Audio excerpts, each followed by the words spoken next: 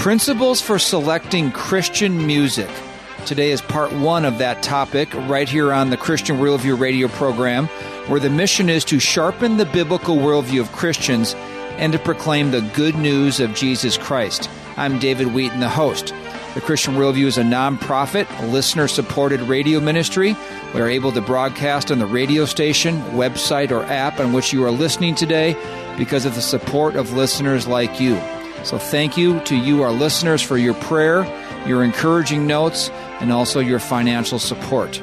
You can connect with us by visiting our website, thechristianworldview.org, calling our toll-free number, 1-888-646-2233, or by writing to Box 401, Excelsior, Minnesota, 55331. And just a quick note before we get into the preview for today's program, our end-of-year newsletter is going to be arriving soon if you are subscribed to our mailing list, either by mail or by email. This is going to be a letter, an update of the ministry, the new stations that we have recently expanded to, and also our resource catalog, which is chock full of books and videos and all sorts of things for adults and children. If you haven't got a free subscription to this, you can go to our website, thechristianworldview.org, and just sign up for our weekly email, and you also get our annual print letter if you want to put your mailing address in there, or you can call us toll-free to sign up as well, 1-888-646-2233. Houston, we have a problem. Now, that's a slight misquote of what an Apollo 13 astronaut said to NASA Mission Control in Houston after an explosion harmed their spacecraft back in 1970. Now, that was a physical, life-threatening problem. But there are even bigger God-dishonoring problems in the evangelical church today. The preaching of weak or unsound doctrine is a big one, but another one is the message and the methodology of music within the church. While music in sound churches over the centuries was mainly congregational singing of psalms and hymns with or without musical instruments, that all changed over the past 50 or 60 years with the introduction of Christian contemporary music, CCM, as it's known. The worldview driving this genre of music into the church believes that the form of rock and roll, or at least soft rock, or rap music glorifies God and attracts people to Christianity by simply swapping out the secular lyrics for Christian lyrics. And yet, tragically, at least in my view, the result has been compromise. Instead of congregations belting out inspired psalms or sound hymns of the faith, shallow, repetitive, mesmerizing, almost hypnotic, error-filled songs fill nearly every space in evangelicalism, whether in schools or colleges, on the radio, churches, everywhere. The water may have flooded over the dam at this point, but our guest this weekend and next will help Christians and churches select what Scripture calls psalms, hymns, and spiritual songs that are sound in theology, honoring to God, and edifying for the saints. Our guest is Chris Anderson. He's a former pastor of 25 years and author of several well-known hymns, including His Robes for Mine. He is also the author of the new book that we'll be discussing today, Theology That Sticks, The Life-Changing Power of Exceptional Hymns. We have that for purchase if you just get in touch with us the usual ways. Now, the purpose of these two programs is to help us as individuals and churches be circumspect. And what that means is to be aware, to be discerning about the music we sing at church and listen to outside of church, to evaluate not just a musician as a whole or a group as a whole, but to be able to evaluate each song, both in lyric and musical form, for its worthiness to glorify God. And that is the point, by the way. Worship is not just worship, it's worship of someone, and that someone is God. Does it please Him and thus bring us joy? Or is our personal gratification and our personal preferences driving primarily what we sing and choose to listen to? Chris, thank you for coming on the Christian Worldview radio program today.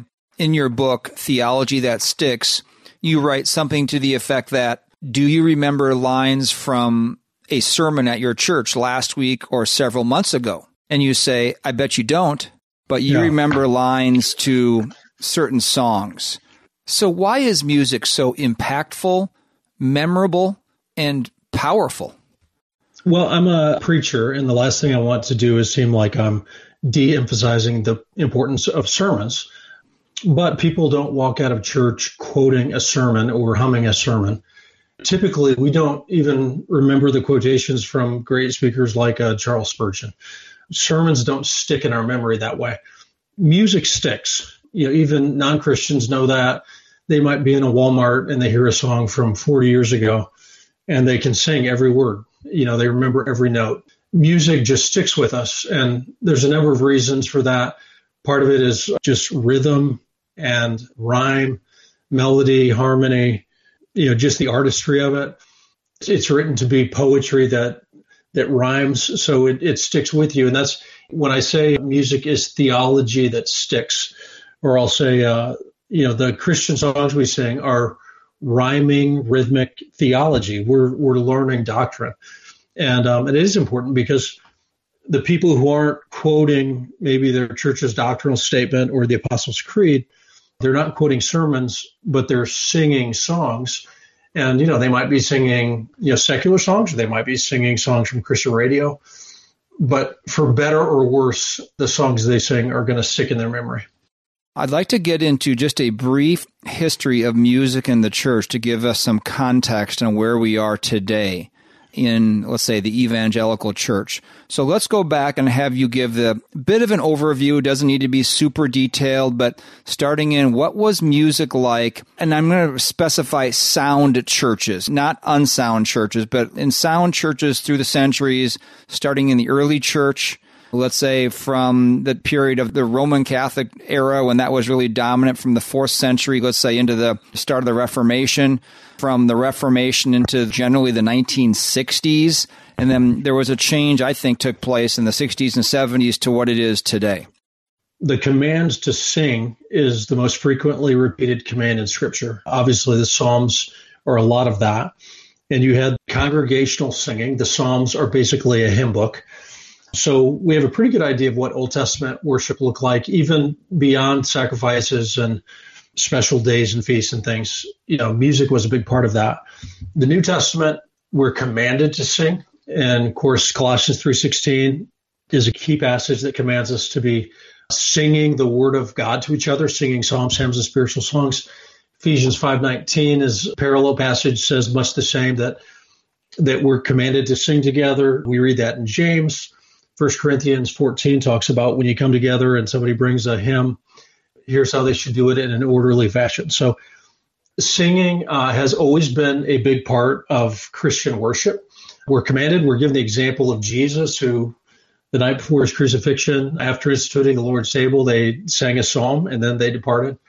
So we know biblically it was big, and we have some examples of early hymns, some I think actually recorded in passages of Scripture like Philippians 2, what look to be hymns in the New Testament. And then we still sing some of the Gloria Patri is glory be to the Father, to the Son, to the Holy Ghost.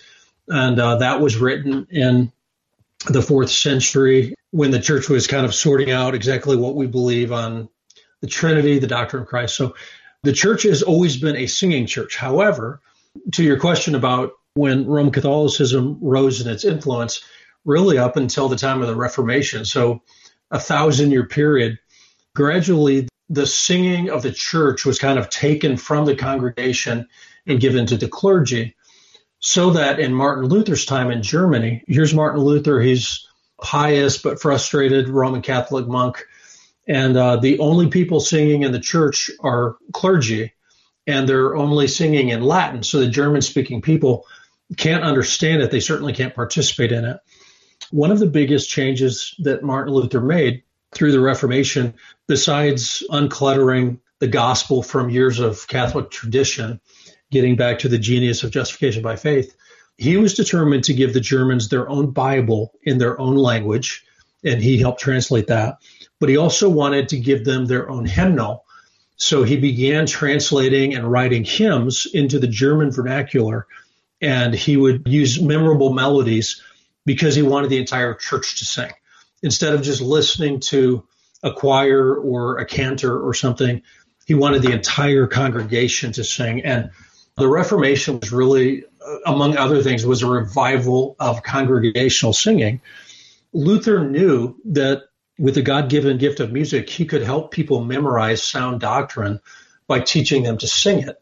And they might go out into the fields and work all week, but they could be singing sermons if godly hymns were used, if memorable melodies were used, especially because we get excited about his translation of the Bible, but most people didn't have a Bible, and most people actually were illiterate, but they could hear and learn and remember hymns. So, there's this sense in which God in his providence used the printing press to spread the word and preachers, but he used songs a lot. And we started having the publishing of hymnals with great energy and urgency in Germany in the early 1500s. And to this day, the church has really been a singing church. And one of the burdens of the book is congregational singing is special music. I grew up in churches where you would have a soloist, and that would be called special music, or a choir would be special music. I'm not opposed to rehearsed groups that get ready to minister to the congregation, a soloist, a duet, an ensemble, a choir. But the best music in the church is congregational singing. Healthy church music sounds like the congregation. And to the degree that we're taking it away from the congregation and giving it back to a few performers on stage, we're actually kind of devolving. That is not the goal. We want an entire church to be singing together.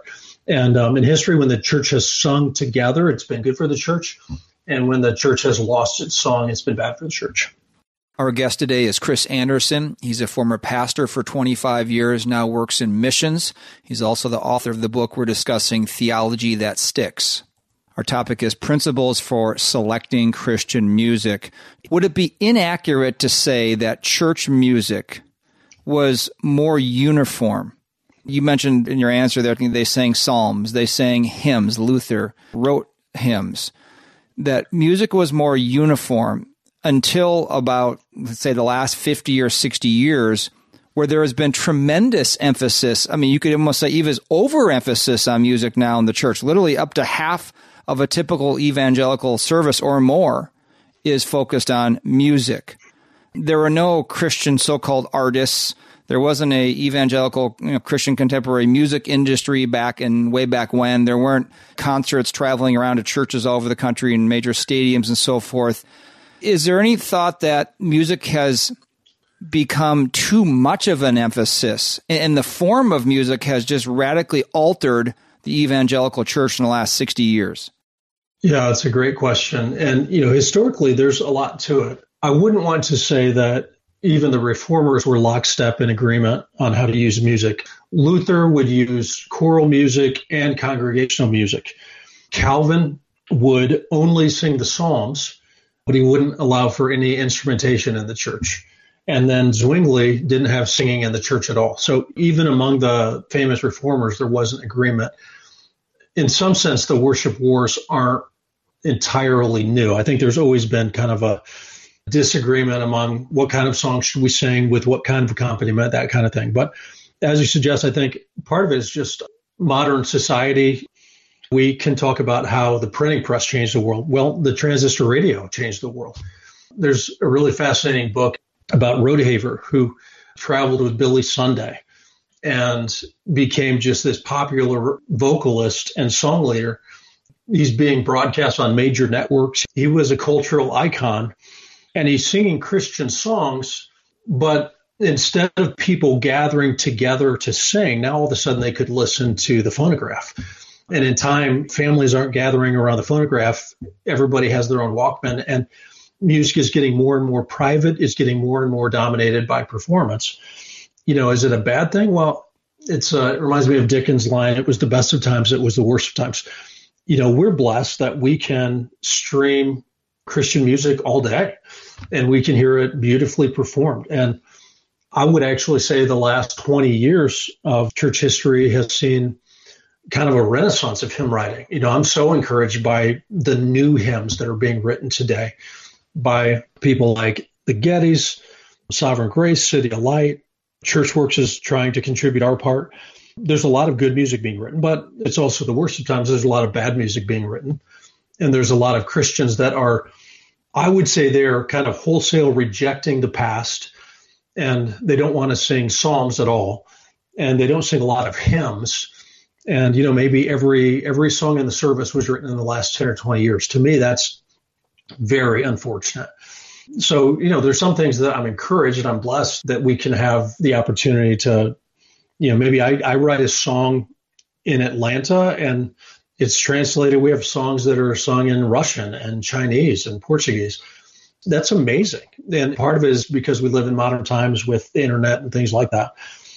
But there's a downside to it as well, where hymnals are becoming almost extinct. And people are starting to sing in church what they hear on popular Christian radio, and not always with a lot of discernment on exactly what the song is teaching. So I think great opportunities for us today, but also some unique challenges for us today as well. Chris Anderson with us today here on The Christian Worldview. He is a hymn writer as well as a pastor and author. You maybe heard some of the hymns he has written, as in Christ is Sufficient, His Robes for Mine, which we hope to actually play later in the program, You Are Always Good, and several others. You can purchase Chris's book, Theology That Sticks, The Life-Changing Power of Exceptional Hymns, through The Christian Worldview. Just go to our website, thechristianworldview.org, or give us a call at 1-888-646-2233. We will be right back after these ministry announcements. The original stalwart souls who created a colony in the howling New England winter just so they could worship according to the dictates of conscience had far more influence on world history than they could have ever imagined. You see, the seeds of liberty, both religious liberty and civil liberty, and the idea of self-government and rule from within, all these are within that body of pilgrims. The proceeding is from The Pilgrims, a 57-minute documentary of the inspiring story and faith of these Christians who greatly impacted our nation. You can order the DVD for a donation of any amount to The Christian Worldview. Go to thechristianworldview.org or call 1-888-646-2233 or write to Box 401, Excelsior, Minnesota 55331. That's 1-888-646-2233 or thechristianworldview.org. For a limited time, we are offering My Boy Ben for a donation of any amount to The Christian Worldview. The book is the true story of a yellow lab that I had back when I was competing on the professional tennis tour. It's about relationships with Ben, my parents, with a childhood friend I would eventually marry, but ultimately with God, who causes all things, even the hard things, to work together for good.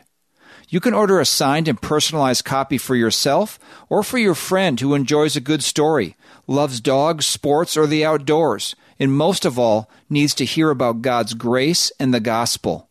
My Boy Ben is owned by The Christian Worldview. It's 264 pages, hardcover, and retails for $24.95.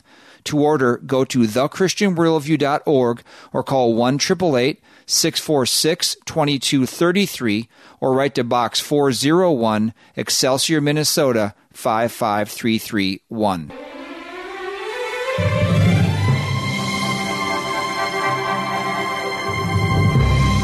Welcome back to The Christian Worldview. I'm David Wheaton. Be sure to visit our website, thechristianworldview.org, where you can subscribe to our free weekly email and annual print letter, order resources for adults and children, and support the ministry.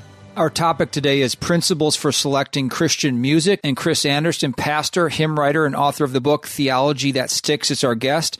And Chris, I want to read two passages of Scripture that figure prominently in your book, Theology That Sticks, both written by the Apostle Paul in Colossians chapter 3 and then Ephesians chapter 5. They say something very similar. Let the peace of Christ rule in your hearts, to which you were called in one body, and be thankful. Let the word of Christ richly dwell within you, with all wisdom, teaching and admonishing one another with psalms and hymns and spiritual songs, singing with thankfulness in your hearts to God. And then go over to Ephesians chapter 5, starting in verse 18. There's an interesting contrast here in this passage. And do not get drunk with wine, for that is dissipation, but be filled with the Spirit, speaking to one another in psalms and hymns and spiritual songs. Those three things again. Singing and making melody with your heart to the Lord. Maybe you could just briefly explain those two passages. What is the Apostle Paul getting at there? Any distinctions to be made between psalms and hymns and spiritual songs? And maybe even talk about the contrast between getting drunk with wine versus being filled with the Spirit, and it goes right into speaking to one another in psalms and hymns and spiritual songs. Yeah, I love these two passages, and I love the way they kind of relate to one another. Colossians 3 starts by saying, let the word of Christ dwell in you. And if the word of Christ is dwelling in you, then it kind of overflows. So the word of God is coming into you, but it can't just stay there. So then it comes out in your speech, and we're teaching each other with wisdom. But we're also teaching and singing to one another with psalms, hymns, and spiritual songs. Then Ephesians 5, it doesn't mention Scripture. It mentions being filled with the Spirit. Of course, he's the author of Scripture. So when we are controlled by the Spirit, not with wine, we don't want to be under the influence of alcohol, which leads to all kinds of other sins, but we want to be under the influence of the Spirit. So we're living a life under the influence of the Spirit of God. We're obeying him. We're submitting to his word. And then in both cases, we have that same command that as we're Spirit-filled, as we are word-filled, then that is evident because it comes out of our mouths, and it comes out in psalms and hymns and spiritual songs. Predictably, people are going to ask, okay, so what are those? What's the difference between a psalm and a hymn and a spiritual song?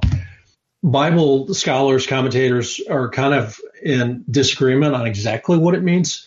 Even somebody as careful as John MacArthur says, it's not really obvious where one ends and the other begins. I would say the easiest term to figure out is psalms. The Bible has given us 150 psalms, and that is not just a collection of prayers. Those are all songs. They were sung. We have a hymn book. We have an inspired hymn book right in the middle of the Bible. I feel so strongly that the church should sing psalms on purpose that I would say if we don't sing psalms, at least at some point as part of our kind of Christian repertoire, then we're disobeying Scripture. We're sinning. So we should be singing the psalms. There are good psalters and, more than just a praise chorus that sings a portion of a verse from a psalm. You could sing the entire psalm. So I think we start with that. We have an inspired hymn book. My hymn heroes are like Isaac Watts, Charles Wesley. Who could be better at writing hymns than them? Well, God. And God, through the Spirit, through writers like David and Asaph, Moses, he's given us the Psalms. The best I can understand, hymns are maybe psalm-like. They're kind of patterned after the Psalms. So they're poetical, they're doctrinal, but they're uninspired. Okay, so whereas the Psalms are actually, we're singing Scripture, a hymn would be something that a non-inspired human writer like me, like Isaac Watts or somebody else, they're penning words that are especially doctrinal. And I would categorize a hymn as a doctrinal, God-focused song. And there's probably a little bit more form, a little bit more structure, a little bit more formality. And then spiritual songs are songs that are, I can't use the word inspired because I want to save that for special revelation of Scripture. But they're songs that are kind of provoked by the Spirit. They're on spiritual themes. And it might be a song of testimony, and it's a little bit hard to say, is that a hymn or is that a spiritual song? Is that a hymn or is that a gospel song or a praise chorus? But I would say it's maybe more a song of testimony, like the Spirit is burdening you to share something about what Christ has done in your life. And it might be less formal than a hymn. Some of that, honestly, I'm stepping a little bit out on a limb. I want to be very careful. When the Bible says something, then we can't hedge on it. Some of this is a little bit interpretational because the exact meaning of the terms isn't clear. Psalms are the Psalms, inspired. Hymns are psalm-like songs that are not inspired but true. Spiritual songs are other songs of testimony. We might think of gospel songs, Fanny Crosby type, something like that. Chris Anderson is our guest today here on the Christian Worldview, the author of the book we're discussing, Theology That Sticks. This would be a very helpful book for you, or especially for your minister of music at your church, to select the right kind of music that would be both honoring to God and edifying for the saints. We have it for purchase at our website, thechristianworldview.org, or you can just give us a call at 1-888-646-2233. Now, let me follow up to that question. So you describe what psalms and hymns and spiritual songs are, and I'm wondering whether the music that takes place then in most evangelical churches today is really any of those things. And I'm going to preface it by giving a couple quotes, because what the form of music in most churches today, let's just say people are familiar with, say, the music of Hillsong or Bethel music or Elevation music. Those are probably the three biggest purveyors of music that gets into the evangelical church today. Going back in time, we all remember probably the rock musician Little Richard. He said this during the time when he was a musician: I was using marijuana, angel dust, cocaine, and heroin. All I wanted to do was have sexual orgies. Rock and roll music doesn't glorify God. You can't drink out of God's cup and the devil's cup at the same time. I was one of the pioneers of that music, rock music. One of the builders, he said. I know what the blocks are made of because I built them, unquote. That's by Little Richard. And then there's an older book, and you're probably familiar with this book. It came out, one of the early books when the quote-unquote contemporary Christian music came around in the late 60s, early 70s. This was a book called Rock, Bach, and Super Schlock. It was a book on the advent of the contemporary Christian music movement by Harold Myra and Dean Morell.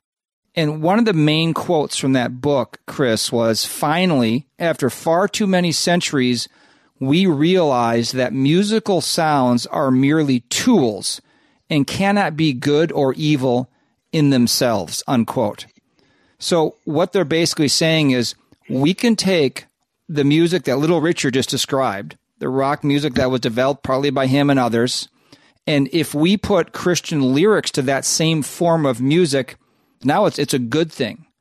By extension, you'd say, well, whatever the Beatles, the Stones, Michael Jackson, and Eminem, you name the secular rock or rap musician, if you put doctrinally sound lyrics to that form of music, I think the question is that pleasing to God? Would that fall under the psalms and hymns and spiritual songs the Bible is talking about there in Colossians 3 and Ephesians 5? Yeah, boy, it's an important question. And actually, in some ways, it's a difficult question. I want to be honest enough to say, well, music in Scripture wasn't necessarily an organ and a piano.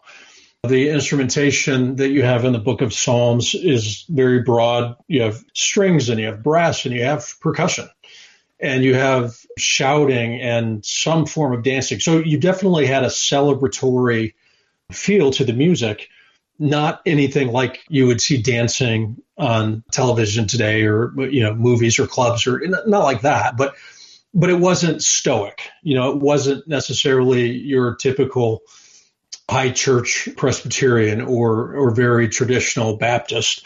We can't project our preferences onto Scripture, but I do think Scripture gives us at least clear principles that we're not trying to be like the world. I would say at the very least, the music that we use needs to be consistent. It actually should elevate. It should advance the teaching of the music. So you used examples like Eminem. If I were to take a song by Queen, the famous We Will Rock You, and, we could change the lyrics and sing it to God and say, we will praise you. Boom, boom, ch, boom, boom, ch. It's laughable. It would be silly. But you'd also say, yeah, actually, the mood, the pathos of the music isn't fitting the text of the lyrics, and that's a problem. We need to have them in alignment. I'm not going to say that always means only piano and organ or only high church. I think you can accomplish that with a variety of different instrumentation, but there at least needs to be a clear connection that the message of the music and the message of the text are supporting each other. They're not clashing with each other. And actually, that didn't just change with the advent of the rock genre. It actually changed kind of with the gospel song that we talked about earlier with Rhoda Haver and Fanny Crosby and the revivalists that were going around. They would sing songs that were less doctrinal. They weren't really hymns. They might be songs of salvation or testimony. And occasionally they were pretty light. You could have a rainbow in your heart, even on a cloudy day. I mean, just kind of very nominal biblical or doctrinal content. And they just would kind of be embraced as a happy song. And then once in a while, you'd have something like an Isaac Watts text that was sung to such a chipper tune. So you have, alas, and did my Savior bleed, and did my sovereign die, but it's sung to such a happy melody. So, alas, and did my Savior bleed, and did my sovereign die. And it ends with, and now I am happy all the day. So that tune probably doesn't support the text well. So, part of it has to do with a contemporary sound, but part of it, too, is just, I think, a common sense. Is the message of this song really being advanced by the kind of music, or is it being contradicted by the kind of music? And it's something that we need to give more thought to. Chris Anderson is our guest today on The Christian Worldview.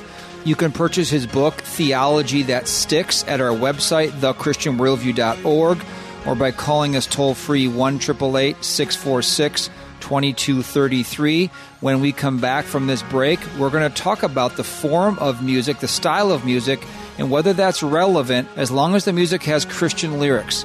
I'm David Wheaton, and you're listening to The Christian Worldview. What is the Christian Worldview radio program really about? Fundamentally, it's about impacting people, families, churches, with the life and eternity-changing truth of God's Word. We know the gospel of Jesus Christ is the only message that saves us from God's wrath, by God's grace, for God's glory. And we know the Bible is the inspired Word of God, providing the only way to think and live to the glory of God. We are a nonprofit listener-supported ministry. If you would like to help us impact listeners with the biblical worldview and the gospel, consider becoming a Christian Worldview partner who regularly give a specified amount to the ministry. As a thank you, Christian Worldview partners automatically receive many of the resources featured on the program throughout the year. To become a Christian Worldview partner, call us toll-free 1-888-646-2233 or visit thechristianworldview.org. Scripture commands that children are to be brought up in the discipline and instruction of the Lord. Offering biblically sound resources for children is one of our top ministry priorities. At our store at thechristianworldview.org, you will find carefully selected children's Bibles and books, along with video and audio resources. Check out the Bible infographics for kids' books, Little Pilgrim's Progress, and the popular Adam Raccoon set. Theo is a 15-episode video series addressing key doctrines of the faith that is a must-see for children and adults. Satan and the world are bent on capturing the heart and mind of your child. Instead, get sound resources that will train them up in the way they should go. Browse and order at thechristianworldview.org or give us a call for recommendations at 1-888-646-2233. That's 1-888-646-2233 or thechristianworldview.org.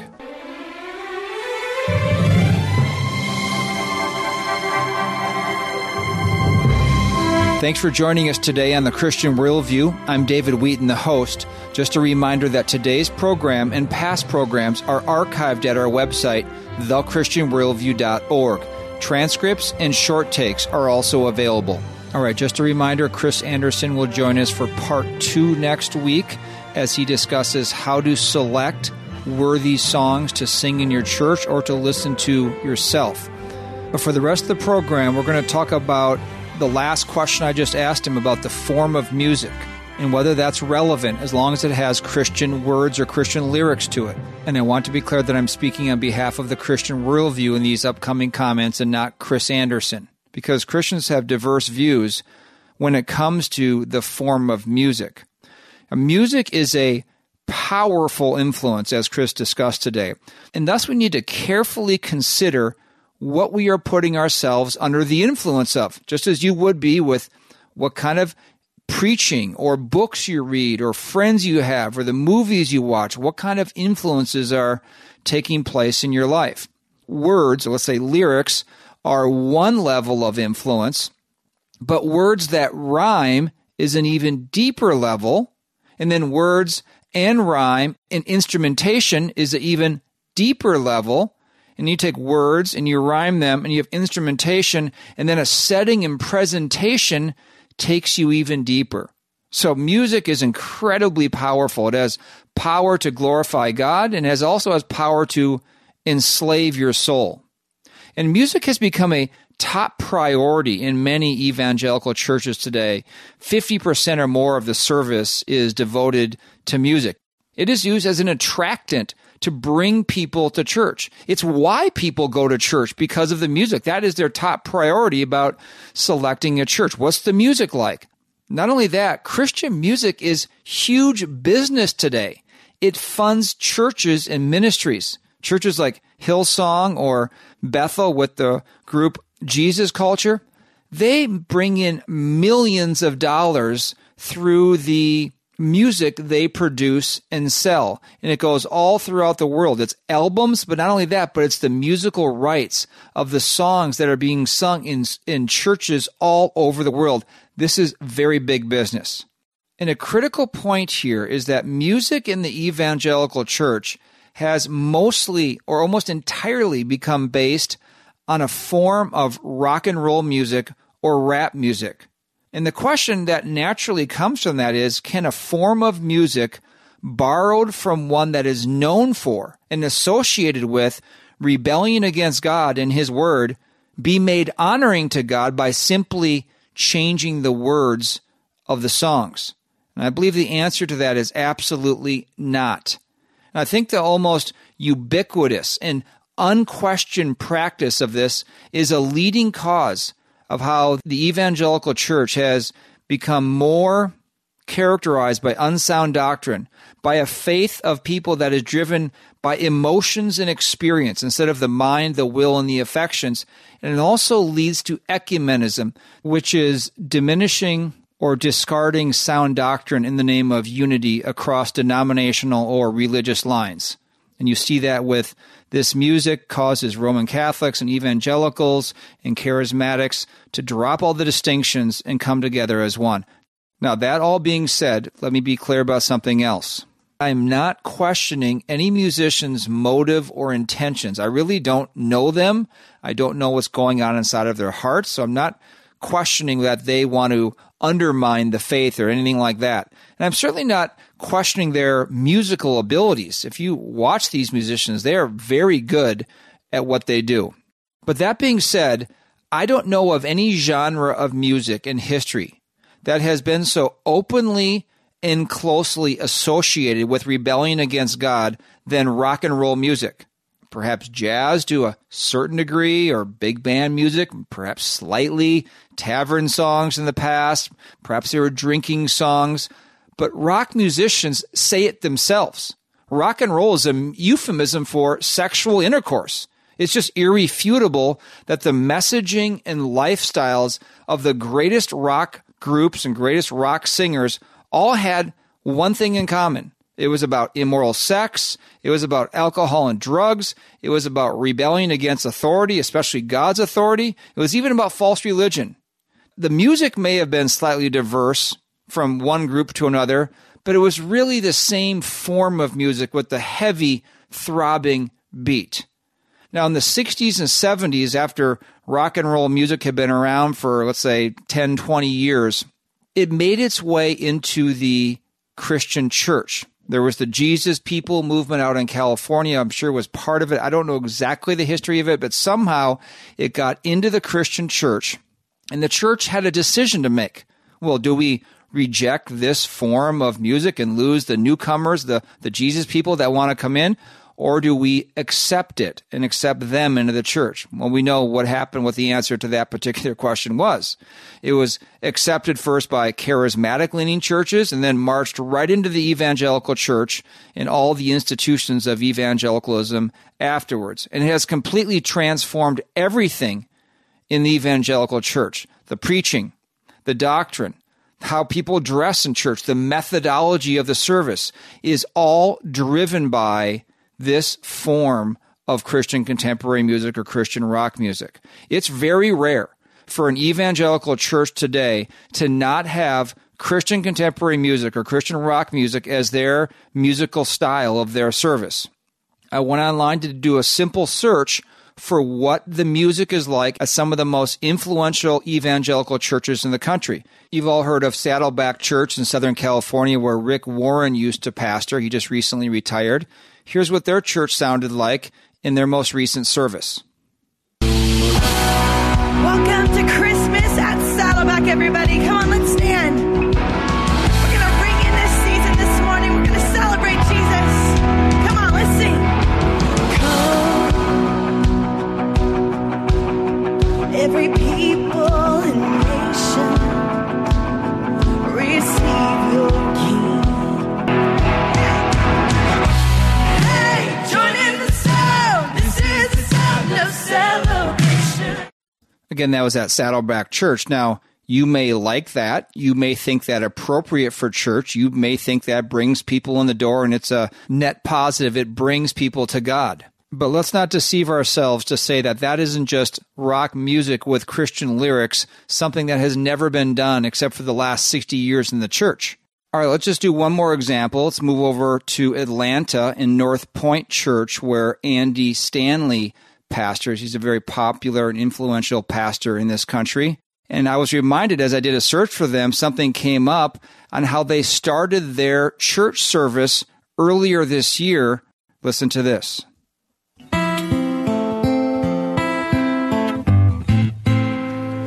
There's a lady who's sure all that glitters is gold, and she's buying the stairway to heaven. Now, if you're thinking, wait a second, is that Led Zeppelin's Stairway to Heaven being played at Andy Stanley's church? You'd be right.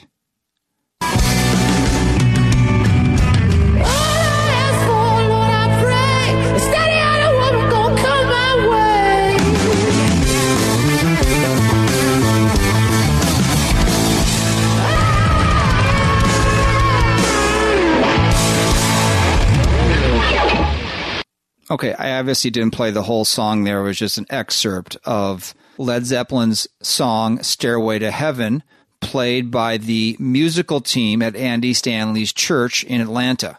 What's interesting is when Andy Stanley came on the platform immediately afterwards, what he said. Taylor. Unbelievable. And just so you know, Chris was homeschooled. So that'll teach you. You can be seated for just a minute. Unbelievable. Yes, I saw those grins. So why did we do that? Here's why we did that. Because we have to let the band get things out of their system every once in a while just so they'll play the songs we need them to play. Oh, my goodness. You know, so when I watched the rehearsal and they sent me this stuff ahead of time, it just reminded me that, you know, for some of you, that was a reminder of a season of life. I could see some of the guys my age kind of looking like, oh, my gosh, you're just thinking of high school. Anyway, welcome back, everybody. It's good to see you. We thought we would clean the palate. Christmas is over. The last thing we sang was Silent Night. So we covered the spectrum from Silent Night to Led Zeppelin. Anyway, we're glad you're here. That is not funny. It's not appropriate. Please don't excuse it as sort of a one-off. That is never appropriate to play in the Church of Jesus Christ. Now, it's not just the music. If you had seen the video, you'd see the presentation there and basically everywhere else that does this form of music in evangelicalism.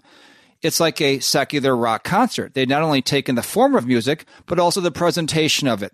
It's the dark rooms. It's the mood lighting. It's the musicians who dress and act like secular rock singers. It's the audience being put into this highly emotional, almost ecstatic, trance-like state.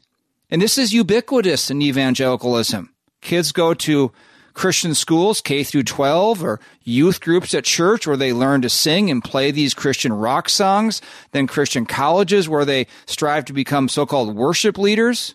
And most people under 50 nowadays will not even recognize the songs in a hymn book that were used for hundreds of years because they've just never sung them.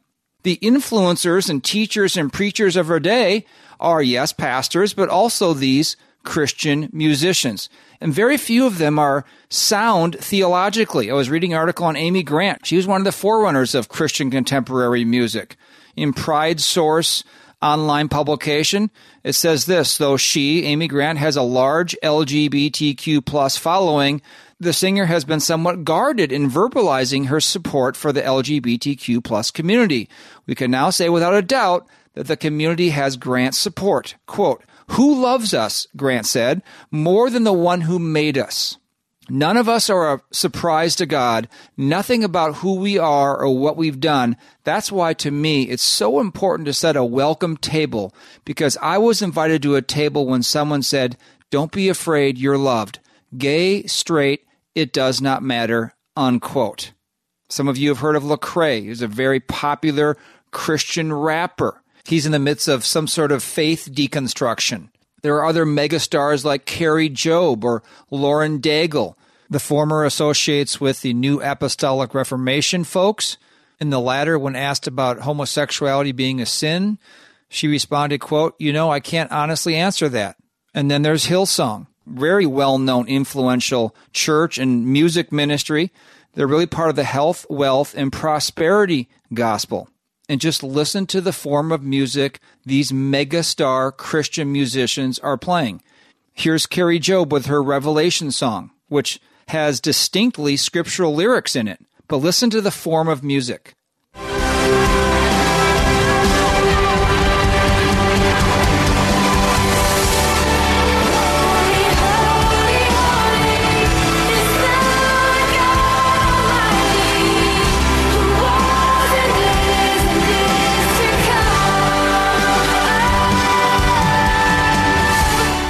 Wish you could see the video of the musicians on stage and the audience being put into this totally ecstatic state. I keep on thinking, what would Jesus Christ think of this? Here's another example. Lauren Daigle in her popular song, "You Say." Again, the form of music is uniform within evangelicalism now. It's Christian rock. In you I find my worth, in you I find my identity.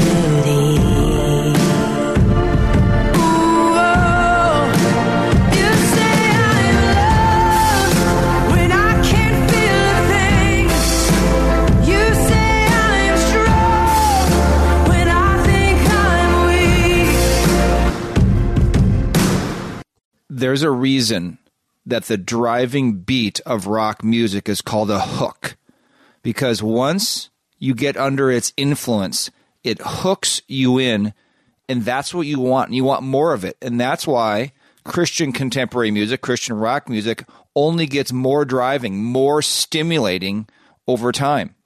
So the obvious questions here are, why is the most common and popular music within the church today all the same form of rock and roll music or rap?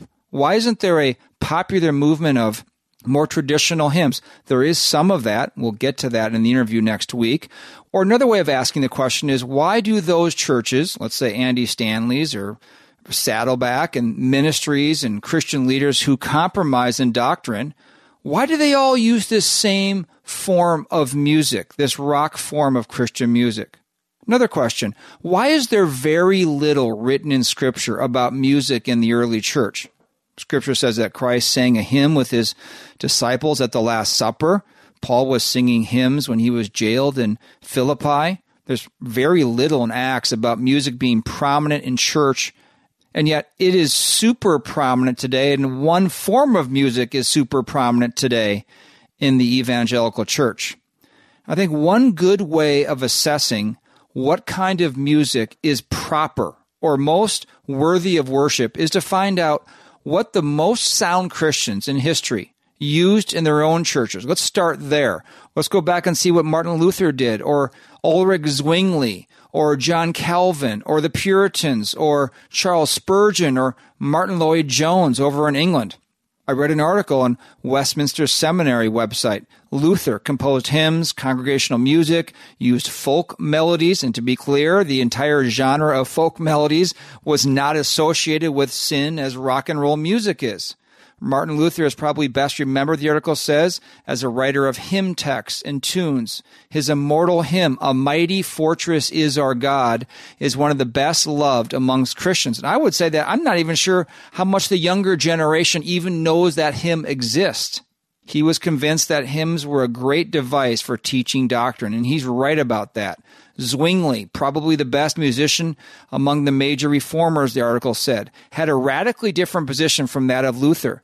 Zwingli believed that music was too powerful and too emotional to be used in Christian worship.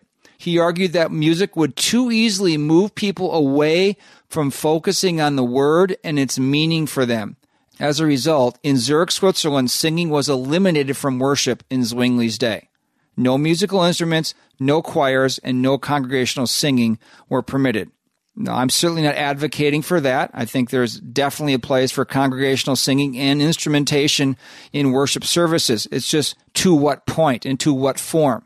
John Calvin, the article says, like Zwingli, feared an excess of emotion in the music of the church as a distraction from the word. He wanted only unison singing by the congregation. The Puritans, Joel Beakey was on the program recently. They loved to have corporate singing from the book of Psalms. Charles Spurgeon, another article says, although he didn't use an organ or musical instruments during worship at the Metropolitan Tabernacle in London, Spurgeon had an undeniable love of singing psalms and Christian hymns. Then there's Martin Lloyd-Jones, a great preacher of the last century. The quote about him was, the more a church is focused on her building, ceremony, special singing and music, the less the church experiences a robust and biblical spirituality.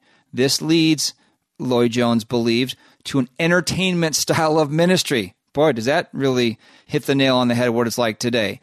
All instruments are to accompany congregational singing alone. Now, to be clear, I don't think the Bible teaches that God has one form of music that is acceptable across all generations and times and cultures.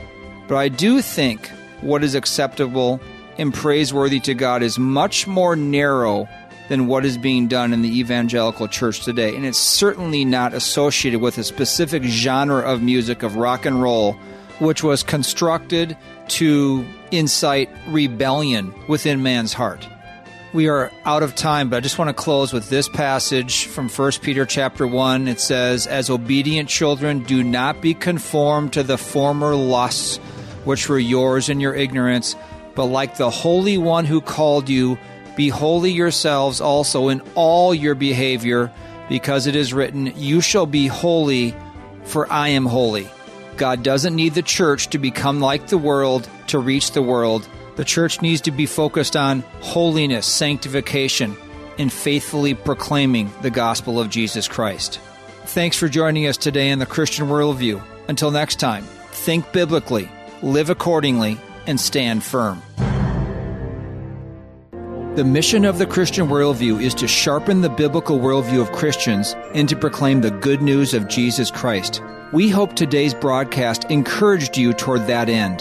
To hear a replay of today's program, order a transcript, or find out what must I do to be saved, go to thechristianworldview.org or call toll-free 1-888-646-2233. The Christian Worldview is a listener-supported, nonprofit radio ministry furnished by the Overcomer Foundation. To make a donation, become a Christian Worldview partner, order resources, subscribe to our free newsletter, or contact us, visit thechristianworldview.org, call 1-888-646-2233, or write to Box 401, Excelsior, Minnesota 55331. That's Box 401, Excelsior, Minnesota 55331. Thanks for listening to the Christian Worldview.